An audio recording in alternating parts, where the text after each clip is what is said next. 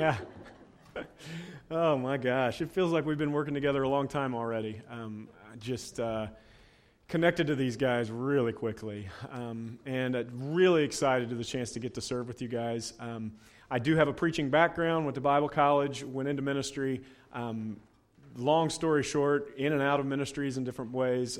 Preached for 10 years in Paragon, and in October resigned there under good terms to spend more time with my family. And I do speak for a living during the week as well, and say not nearly as important things as I say on the weekends.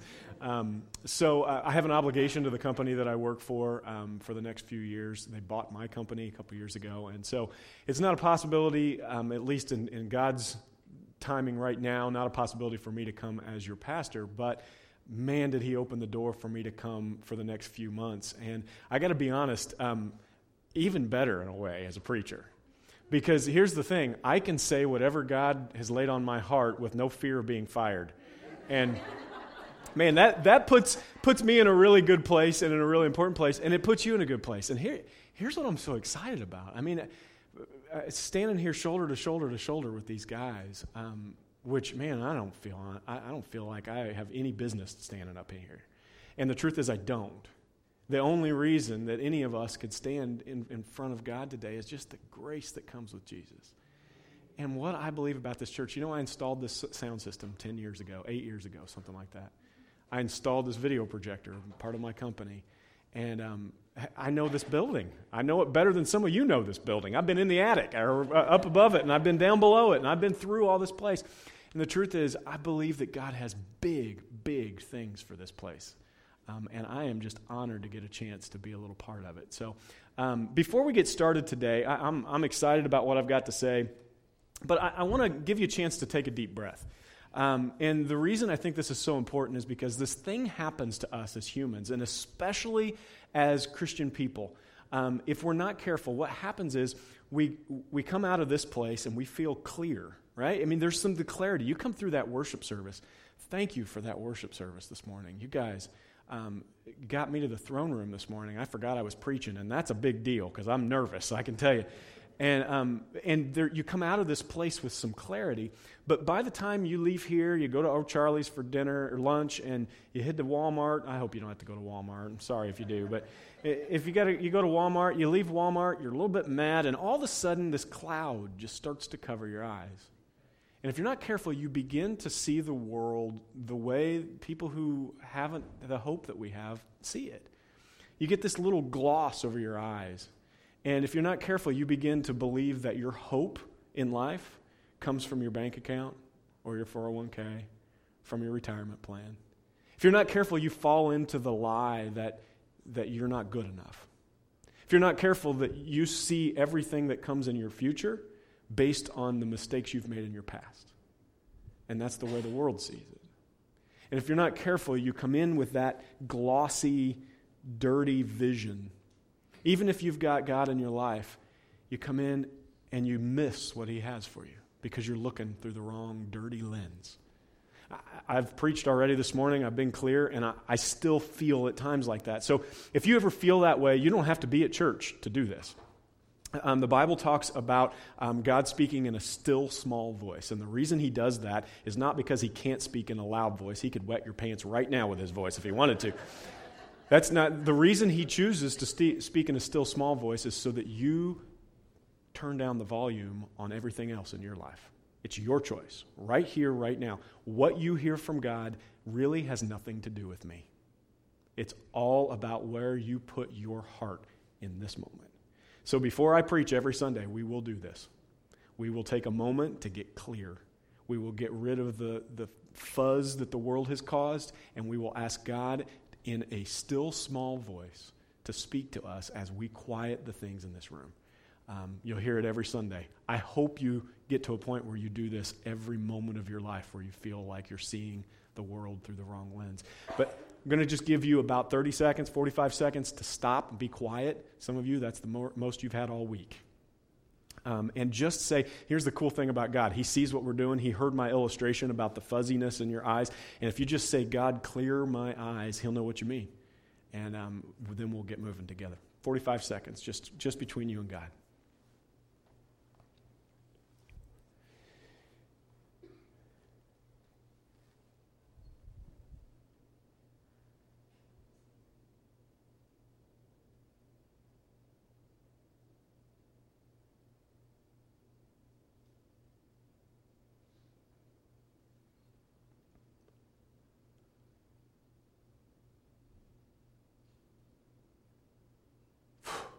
God, we give you this quiet. Quiet is hard for us.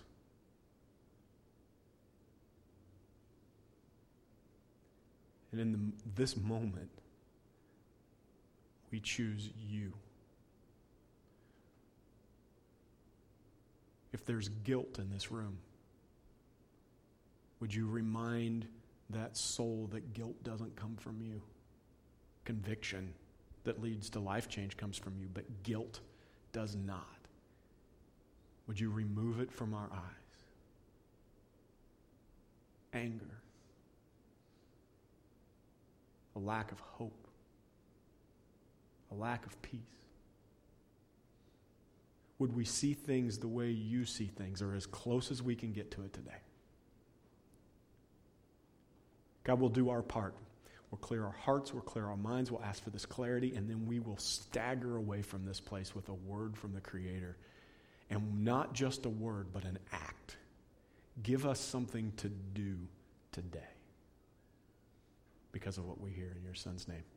Amen. So, man behind the curtain, every sermon I preach, I'm going to do three things. I want you to think something new, or something old in a new way.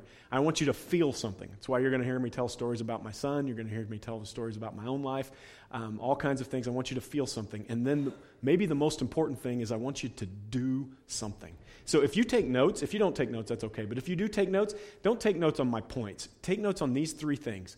What did I hear today that was new? Or what did I hear old that I heard in a new way?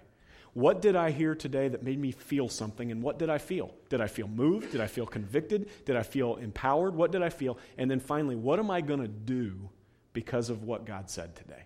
If you can be in that place today, I would love for you over the next, while I'm here through October, if Lord willing, or into October, would love for you to get that every Sunday. And when I sit down to prepare a sermon, those are the three things I look for. I want to make sure that you have all three of those things in the sermon. I'm hoping you hear that today. And today I'm really excited to tell you about the way that I've had sort of an epiphany over the last few years of my life.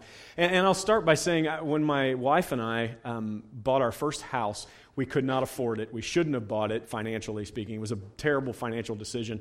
The people in our life that were older than us called us house poor at the time, if you're familiar with that term. It just meant that we spent way disproportionate amount on the house than we should have. And it was a sheriff's sale. Just my wife and I, and we bought basically a 5-bedroom house with a mother-in-law suite attached. It was just a ridiculous purchase.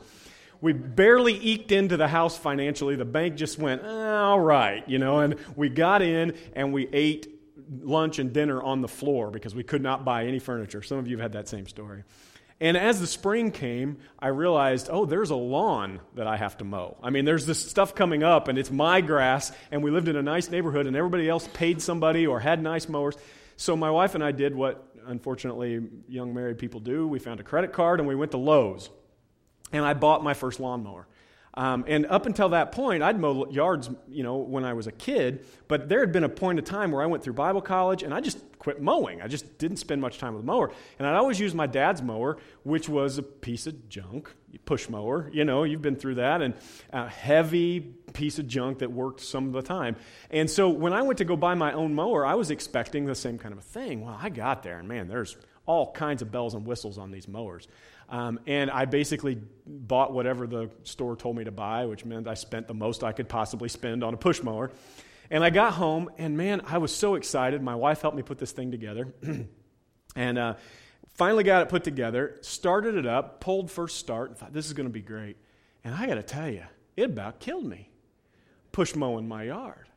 And the more I pushed it, the more I thought, I am just fat and out of shape. And I used to push mow 5-6 yards a day and make money in high school, and I can't believe I have gotten this out of shape. I got done mowing my yard. There's not even any hills in my yard. I got done mowing the yard. I came in, and Risha said, how'd it go? I said, something's wrong with me. I'm going to have to go see a doctor. Something is wrong. I can't even breathe. I'm just so exhausted. I laid in bed the rest of the day. I was just shot. Came through the next weekend, and all weekend, I dreaded mowing that yard. Friday night, I went to bed thinking, I can't believe I got to mow this yard again. I got up Saturday morning and could not hardly breathe, pushing that stupid mower all around my yard. Finally, my neighbor came over and he said, hey, I saw your new mower. I said, yeah, stupid thing. he said, I just wondered, can I borrow it? I'm thinking about buying a new one, and I like that one a lot. I said, sure. Well, he starts the thing up. He's mowing the front yard, whistling, every now and then one hand in it, just it's fine. And I thought, man, he's 20 years older than me. What is wrong with me? And he finally got done, and I said, thanks, Matt. He had washed it all off, and he brought it back. And he said, man, what an amazing mower. The easiest mow I've ever had. And finally, I just was feeling like the biggest weakling in the world. And I said, Matt, I don't know what's wrong with me, but I think physically something's wrong with me because it is killing me. And he said, well, maybe you're doing something wrong. And I thought, well, how hard can it be? It's a mower, right? He said, let me walk you through it. Hit the start button. There's a little start button. Yeah, I know it. Pull the string. Yep, pulled it. Start right up. Push the self-propulsion bar. Push the what? Yeah, well, John, there's a bar right here. You just pull this little bar, and it propels itself. You're not trying to mow the yard with a mower that propels itself and pushing through the gears, are you? Apparently, that's what I've been doing. I pushed that bar, and in that moment had this epiphany that I've been doing it wrong. That this thing that was meant for one thing, I had been using in a totally different way. I tell you that story this morning because I'm praying for you, and I've been praying for you all week, that maybe something in this message today would make you have that same epiphany. That all the things that you've thought about religion and church, that you would hear the words of Jesus today and you would go, oh. See, at this point in history, when we start this story in John chapter 14:6, Jesus came to earth and he came to a culture that believed about God, something that our culture believes about God. That the number one thing you need to do between you and God is to make him happy. It's to please him. And good luck with that, because, man, talk about giving a gift to the guy who owns everything, right? How are you going to please God? And throughout history, the ancient religion started in this way. I don't know if you know this, but religion started in this way. Man decided that he needed to make his own food. He needed crops, and he started planting food and soon realized that he wasn't in control of most of the things that came with making your own food, with growing your own food. He wasn't in charge of the sunlight, and he wasn't in charge of the water. So he began to look to the sky and think someone else might be in charge, must be in charge. So then he created a god of the rain and a god of the sun and a god of the earth and all of these different gods. And in his life he would realize, well, I need to keep these gods happy. I need to keep them on my side. So I'll start sacrificing things into them. And the problem is you never could sacrifice enough to the gods. You could sacrifice all you wanted. And this is how child sacrifice came about in our culture. It's not as far away from your life as you might think. Because this desperation to keep the gods happy continued when Yahweh hit the scene. When the Israelites, when God rescued them out of Egypt, and it became clear that there was a God and there was a one God, and the culture around them started thinking, how do you keep this one Yahweh, this one God happy? What do you have to sacrifice? How do you have to do this? What can you do? And I'm going to be talking about this over the next few months. What can you do to keep this God happy? And here is the answer. Nothing. He's already happy. This God is already on your side. This God who owns everything. I don't need a God of the earth and a God of the sun and a God of the light. This is the God of everything, and this God, I don't have to try to keep on my side. This God, he's already on my side. And what it did is it created a movement. It created a movement of people who spent less time being desperate to keep the gods on their side and more time living a life that was just thankful he was already on their side. And it began to change the world. Jesus called it the way. Do you know that the first people that followed Jesus weren't called Christians? They didn't call themselves Christians. Jesus never used the term Christian. And the people who originally followed him didn't use the term Christian. In fact, every time people used the word Christian in the next couple hundred years, they kind of had some stank on it, Christian, which still happens in our culture, by the way. Jesus didn't call himself Christians. What he called them is followers of the way. This group of people who were living a different kind of life, living a life based on believing that the God is already pleased, already on their side, and that their role is to live a different kind of life, to draw other people around to that one God. That is a new movement when Jesus comes. And so in John chapter 14, John is asked, what are you doing here? Why are you here? And what is your role in pleasing God? And Jesus says this. Jesus answered, I am the way. That is, in Greek, that is the sense of I am the right way to do life. I am the truth, and I am the life. No one comes to the Father except through me. And then in Acts chapter 24, you can see throughout history, Paul, this is a whole other sermon, but Paul was on trial for what he believes. And here's what he says. Here's what he calls himself. He admits that he is a follower of Jesus, and he doesn't call himself a Christian. He says, I admit that I worship the God of our ancestors as a follower of the way. Man, what a cool thing. I would love for you today, I've been praying it all week, I would love for you today to think about the way that you follow Jesus. Not as a religion, not as something you do in these blue pews. In fact, the people who were first followers of the way, the first group of people, guys like Paul that we just read about, he would have wondered what in the world you're doing today, sitting in rows. Because they might have worshiped in the synagogue, but church to them wasn't in rows, it was in circles. They got together and they studied and they fixed each other's gutters. They probably weren't gutters, but they fixed each other's problems. If somebody needed food, they gave them food. This isn't church to Paul. This isn't a bad thing. There's nothing wrong with this, but don't get confused that this is a follower of the way. All this does is bring clarity, like we talked about, so that you can leave this place and be a follower of the way. Don't think for a second that a follower of the way sits in a pew on Sundays and waits for the next Sunday. Jesus begins to unveil a whole bunch of tenets, a whole bunch of things that are what it means to be followers of the way. A whole bunch of things that maybe you've never heard before, or maybe you've never heard in this way. I just put a few of them up here. This is by no means an exhaustive one, but I've been studying this for a while. And these are some of the things that Jesus unearths, and he begins to say, this is what I mean by being a follower of the way. He says, joy and peace doesn't come the way the world thinks it does. It doesn't come when your circumstances are right. If you follow the way, if you put trust in the God who is already on your side, you could have a contentment that isn't dependent on your circumstances. See, followers of the way aren't happy because they have money in their bank account. Followers of the way aren't happy because no one has died or because their health is great. Followers of the way have a peace that undergirds no matter what comes in your life. If you've heard the term peace that passes all understanding, maybe there's a little twinge in your heart when you hear that because you've been a Christian your whole life and you've never experienced it and you pretended you have. It's happened to me. I'll never forget the first time I heard somebody say, peace that passes all understanding. Everyone who's a Christian has one. And I said, nuh-uh. Because I remember being baptized, and I'm trying this thing, and I don't have peace. I was dealing with anxiety so bad at that point. And it made me feel like I was missing something. And the truth is I was coming to church on Sunday hoping that I would get peace when I left. And all it did was make me clear for a moment, and by the time I got to Walmart, I was right back to where I was. And the reality of it is, it's not this that brings you peace. It's not sitting in a blue pew on Sunday mornings that brings you peace that passes all understanding. It's following the way. It's engaging in the Creator and finding joy that is not dependent on your circumstances. Jesus talks about faith, and he talks about it differently. He says, I want you to have faith, and not just faith that I believe there is a God. That's not faith to Jesus. Faith to Jesus was, I believe there is a God, and I believe that what he says he wants me to do in my life is the best thing for me to do. I will make decisions based on what God has said is best for me. That's what faith is to Jesus. And it turns the world upside down.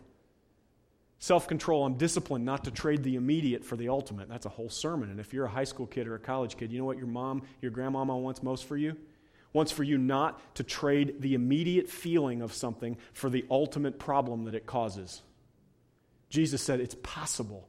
If you're a follower of the way, if you tune into the fact that your job in life is not to just get up in the morning and see how you can keep God happy today, but it's responding to the fact that he is already on your side in a way that changes the way people think about him because of your life. Humility, I see you as my peer. Gentleness, our relationship. Jesus would show over and over that our relationship is more important than how impressed you are by me. This is big. Patience. My son, Reese, is 9, and he's the most slow-moving thing I've ever seen. And you can tell by the way I talk. I'm fast. I'm always doing something. I'm multitasking. And Reese is third time I've asked him to put his shoes on. And he's still trying to get the first one untied, And he drives me up a wall with it. The other thing about Reese is he's got a little bit of a speech impediment. And for a guy who speaks for a living, I sometimes just want to say it.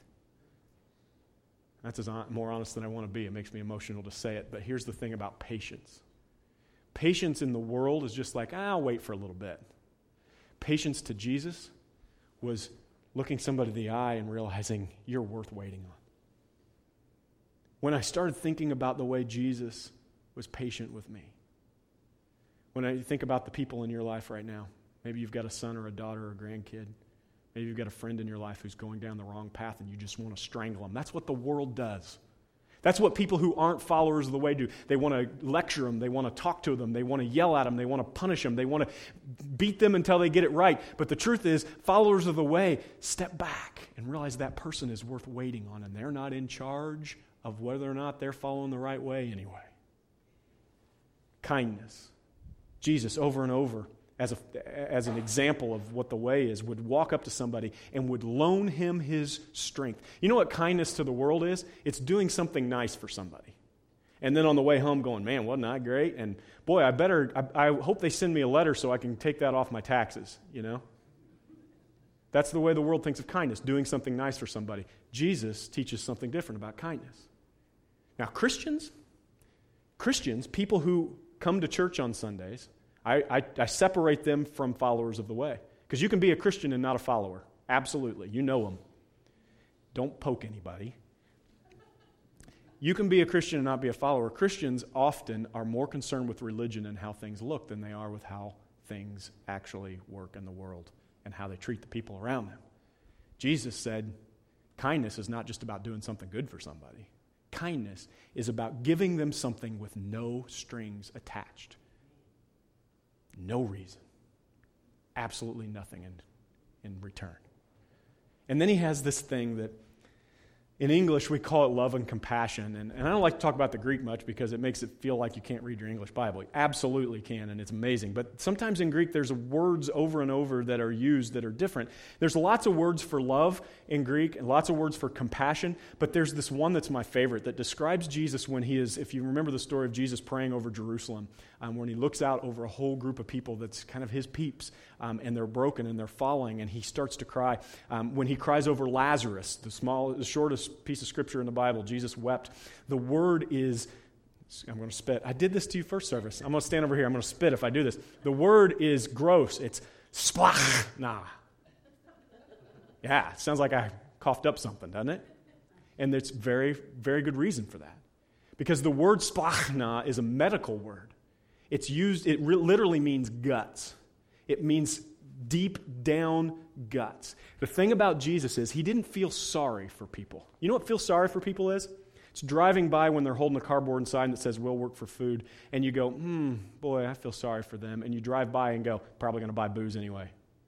That's feeling sorry for someone. Feeling sorry for someone is watching a television show, Compassion International comes up, and you go, oh, those poor kids, and a tear comes down your eye. That's feeling sorry for somebody. The world does that. Not a big deal for followers of the way. That's table stakes. Jesus said, followers of the way, they have splachna. And that is in your gut, something is wrong. When you see someone else broken, it's as though your own life is turned upside down. When Jesus felt compassion for someone, he felt their pain as though it was his. And you know what happens when that does? When you feel someone else's pain as though it's yours, you've got to do something about it. You can't just say, oh boy, those poor people. Because if it's your pain, if it's actually turning your stomach like splachna, compassion, it causes you to do something. And you know what?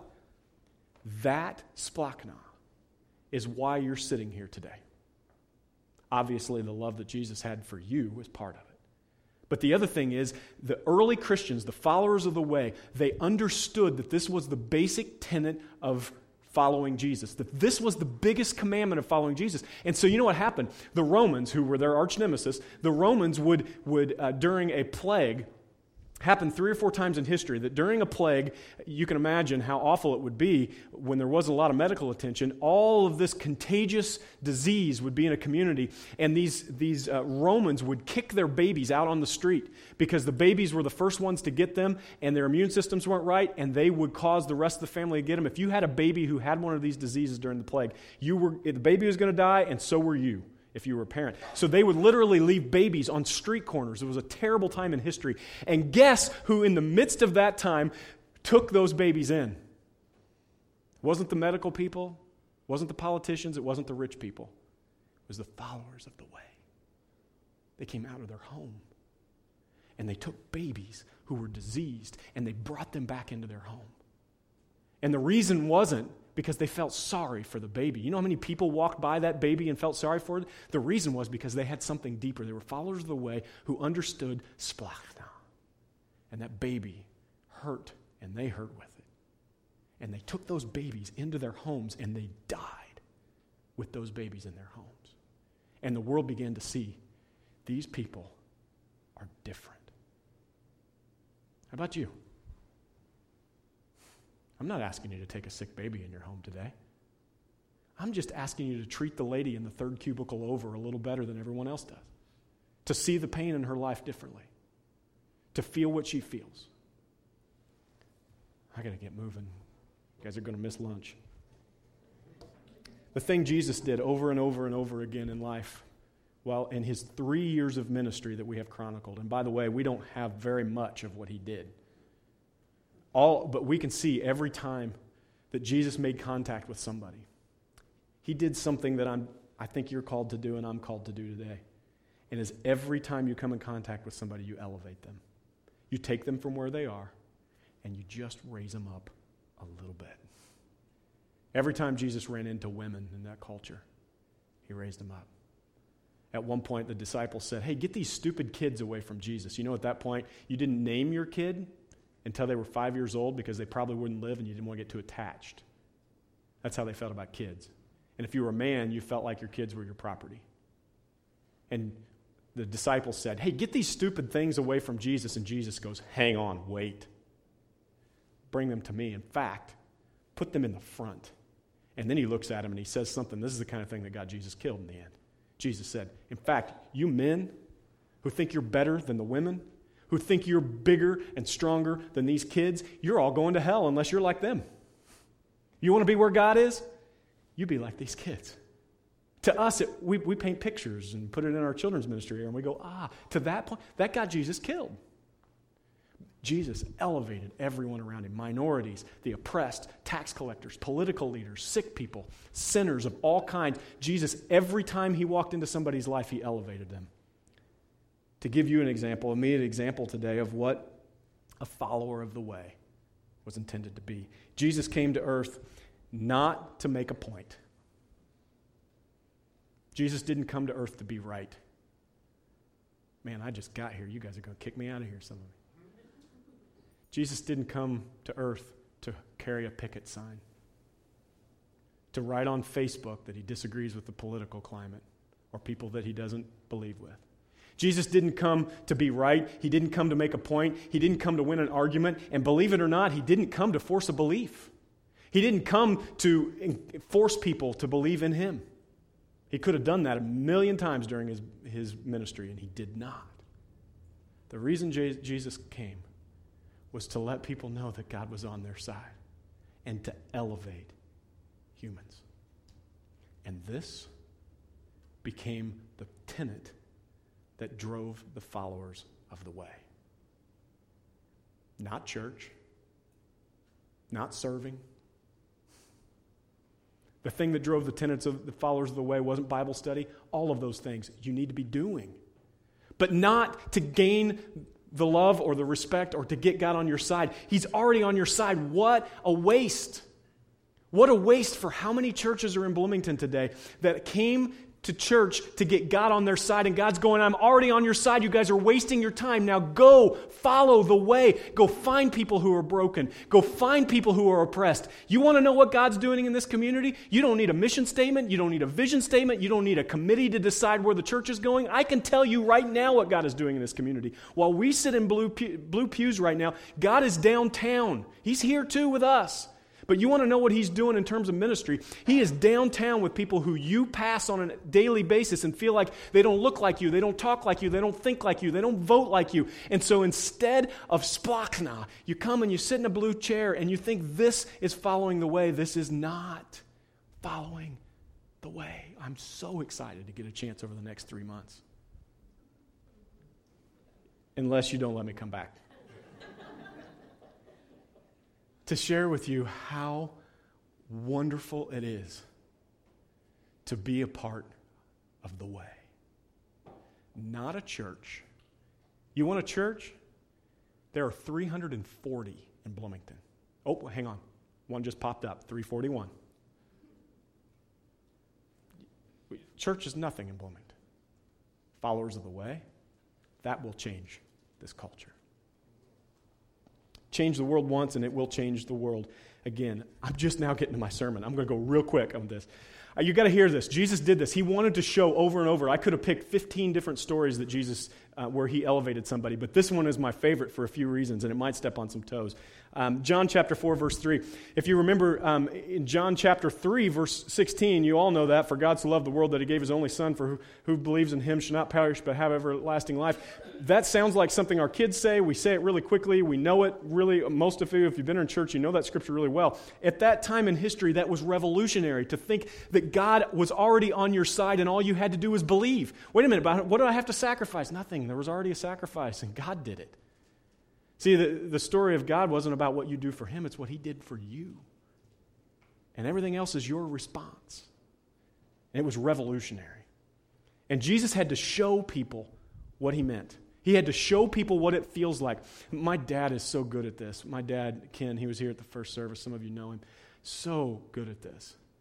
Of being a guy who has splachna. You know, when I go down to Target, I try not to go to Walmart, but if I find myself at Walmart or Target or Kroger, I'm one of those guys that if I'm in a hurry, I'm like the look down the aisle and like duck when you see somebody, you say, oh boy, that's 5 minutes, you know. Oh, can't do that, that's 12 minutes, you know, and then you start choosing things based on who's down the aisle. My dad's the exact opposite.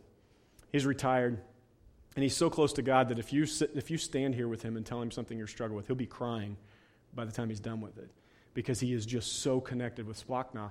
And he'll walk down a Walmart aisle, and don't go with him if you're in a hurry. He'll be praying with somebody in the toilet paper aisle every time.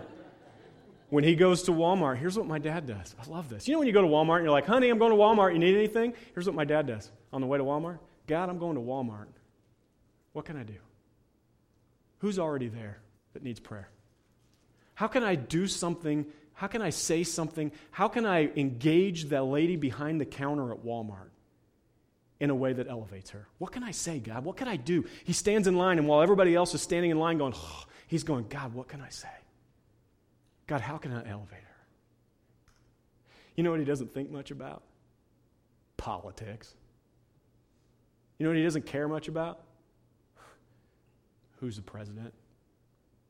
I mean, he talks about it, but in the long run, he knows where his hope stands. This is the kind of life that's available to us as Christians. And if we're coming to church on Sundays and we expect something different, and all we do is come to church and show up the next Sunday, we're pushing a lawnmower that's meant to be propelled in a way that it was never intended to be. Jesus, John chapter 4, John says this about Jesus. He says he left Judea, where he was doing a bunch of ministry, just finding people nobody wanted to talk to, nobody wanted to touch. Leprosy was a big deal, and everybody had diseases, and nobody wanted to touch. And Jesus could have healed them with his hand a long way away from them, and instead he put his fingers in people's eyes who had leprosy to show people that this is what he expected from followers of the way. And he goes down, and John chapter 4, verse 3, says he left Judea, and he went back once more to Galilee. And I put a picture up here because I wanted you to see this. And he says he had to go through Samaria. So he was in Jerusalem, which he spent a lot of time in, and he was going to Nazareth, which he spent a lot of time in. And John said he had to go through Samaria, but the truth is, not just that he had to because he wanted to. It was in him. But the truth is, all the rabbis at the time would not go through Samaria because they didn't believe what Jesus believed. They looked different, they talked different, they believed different. They were sinners, and they were messed up, and the rabbis and the good people wouldn't go through Samaria. They would actually cut through, this is what rabbis and church people would do. They would go through Judea, they would cut across the Jordan River, they would go up through Perea, up through the Decapolis, and around Samaria, and go out of their way not to talk to people who didn't look, act, feel the way they felt. Jesus, guess what he did? You've been asleep if you don't know the answer. Jesus had to go, because followers of the way have to go. There's something in them that says somebody needs me. Intentionally, followers of the way, intentionally cross lives with people who don't look, talk, think, believe, or behave the way they do. Nobody got them left when I said that. Church all over Bloomington is teaching the opposite. Churches all over Bloomington are saying they're awful, they're awful, they're awful. Keep your kids away from them and stay away from them. Jesus said, you walk through them. If you're a follower of the way, you look for reasons to be around people who don't think, act, feel the way you do. If you're bored as a Christian and you are going around Samaria in your life, no wonder. No wonder, because it was never what it was intended to be. Jesus ends up in John chapter 4, and I don't need to go through this whole story. You know the woman at the well story. Jesus finds not only a person in Samaria who is thought of to be the kind of person Jesus doesn't want to hang around with, but a woman in Samaria. And she is far from God. She is far from community. She ends up meeting at noon at the well. Jesus is at the well. Nobody goes to the well at noon unless you are outcast of society. Everybody goes in the evening when it's cool because it's too hot during the day. She wasn't allowed in the evening. She had to go during the day, and guess who met her there? You guessed it. The leader of the way. To show his disciples and to show you today that we go through. The problem is self-righteousness. And self-righteousness has made Jesus as mad as anything we see in Scripture. You know what self-righteousness is? It's that thing that believes that you're better, that you're gooder than someone else, for any reason. Made Jesus madder than anything else. He called it hypocrisy when it happened with religious people. Self-righteousness made Jesus as mad as any other sin that he witnessed while he was on the earth. And I know I'm going long, but this is the next sentence may be just for you today. It is ignorant. It is naive.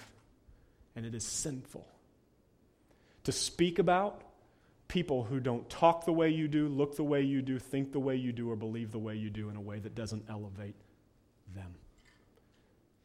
No matter how far you think your life is from theirs, it is sinful, it is ignorant, and it is pushing the world away from the only thing they need, which is God.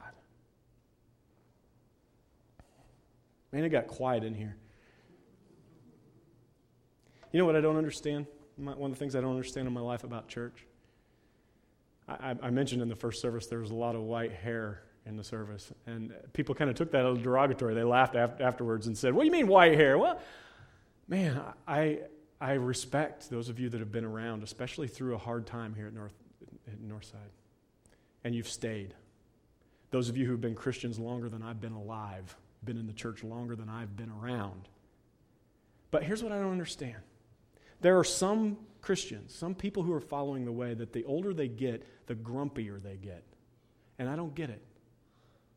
Seems to me like the older you get, the longer you've been with Jesus, the more you've been following the way, and the more compassion you would have, the more patience you would have, the more kindness you would have, the more patience you would be. Instead, what happens is, and here's where I think the line happens, we come to church, and all of a sudden, following the way doesn't matter anymore. It's just about church. And when I come to church, I can be as grumpy as anybody.